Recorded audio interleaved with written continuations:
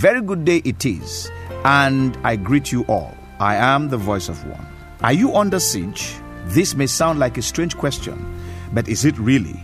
In the days before modern warfare, one of the ways by which nations waged war was by laying a siege against another.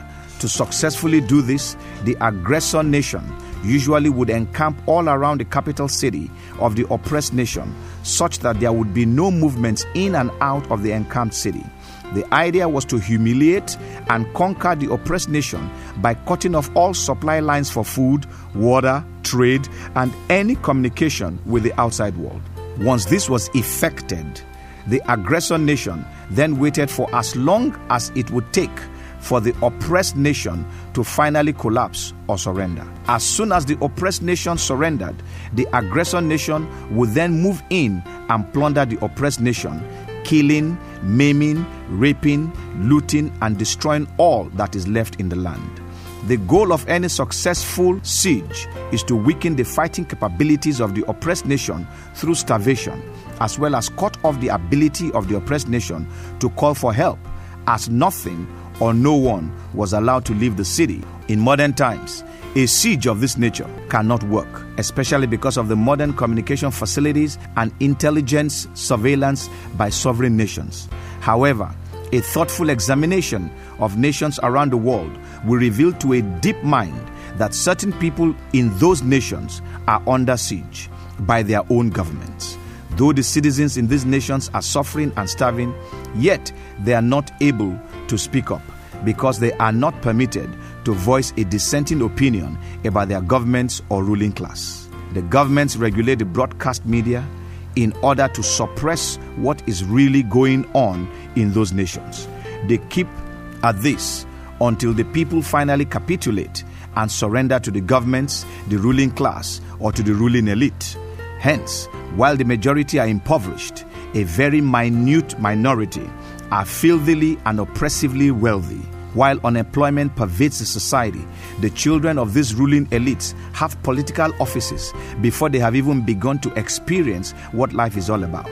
While the majority struggle to get admission into the few schools built for the masses, the children of the aggressors and oppressors are attending the best schools outside the shores of their nations.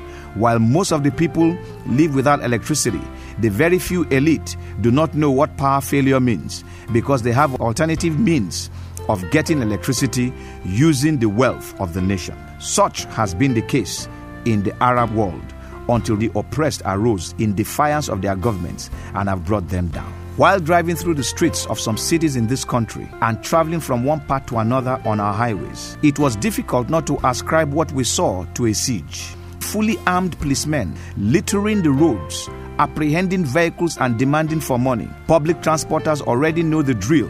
When they are stopped, they produce a 50 naira note and they are sent along on their merry way. Some drivers of private cars who may be transporting contrabands emulate the public transporters and even give larger sums of money. Petty traders who travel to the hinterlands are not spared either. Sometimes their goods are pilfered and pillaged by these aggressor policemen. Away from the roads and in the cities are hundreds of thousands of youths and adults without jobs, and the few who have jobs cannot earn decent wages. Representatives of the people at the National Assembly live big, while the people they are supposed to be representing continue to suffer. For these people, the siege is on every side. Their governments have laid a siege on them, their protectors have laid a siege on them, and their representatives have laid a siege on them. There is only one safe place left for the people to turn to, and that is to God. Unfortunately, many people think that the way to God is through religion. So rather than turn to God, they turn to religion. And it doesn't matter what religion they turn to, the people come away disappointed because they find in religion the same trend as they have experienced in the civil society. Religious leaders are in a romantic affair with the government, the police, and the political class. The entire religious system is run by a set of regulations that seek to keep the people hooked on a weekly or seasonal high through programs and prayer sessions that keep enriching the purses of their organizations. The preachers keep asking their adherents to give so that they can receive something in return. And they turn around to use the gathered wealth to pay for their own ostentation, personal security, publicity campaigns, and so on and so forth. Most of these religious leaders are as immoral and amoral as you can imagine. They practice adultery and fornication and tell the people that it is not wrong. They take drugs and say that they are keeping alive to do the work of God. They take stolen money from the political elite and tell their people that the politicians are doing the best they can and need our support in prayers. In fact, the people are under a siege everywhere they turn. Indeed, it seems like there is no hope for real change, because for many, religion is the last bastion of hope and it is failing the people. However, dear friend, we have come with the good news to tell you that there is still hope. The truth is that religion is not the last bastion of hope for any nation. God is. The way to God is certainly not through religion. Friend, the way to God is through Jesus Christ. And we will tell you why. God is a righteous God who cannot tolerate sin in the slightest. Therefore, for any man to come to him, he must first have his sins purged. And for your sins to be purged, you need to pay the price for sin, which is death. But if any man dies in his sins, he cannot reach God.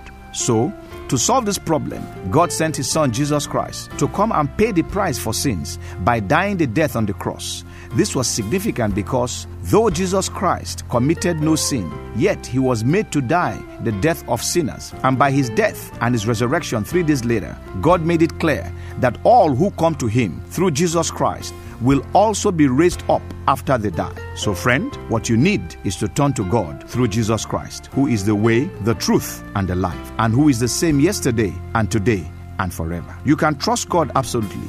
You can depend on him not to fail you, unlike politicians or religion. The way out of the siege of man or religion is to turn to God through Jesus Christ.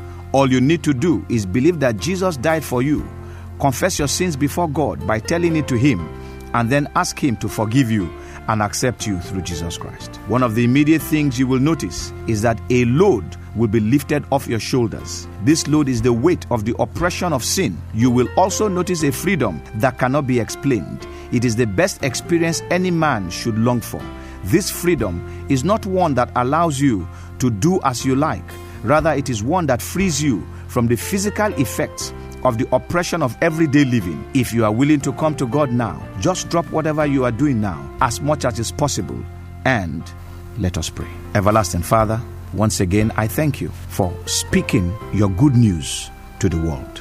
I thank you so very much, Lord, for making it part of your plan to release all those who are under a siege, to open our eyes to the truth that religion does not free us from the siege, that it is only Jesus Christ, your Son, that truly frees man from siege, frees man from the oppression of mankind and the oppression of religion.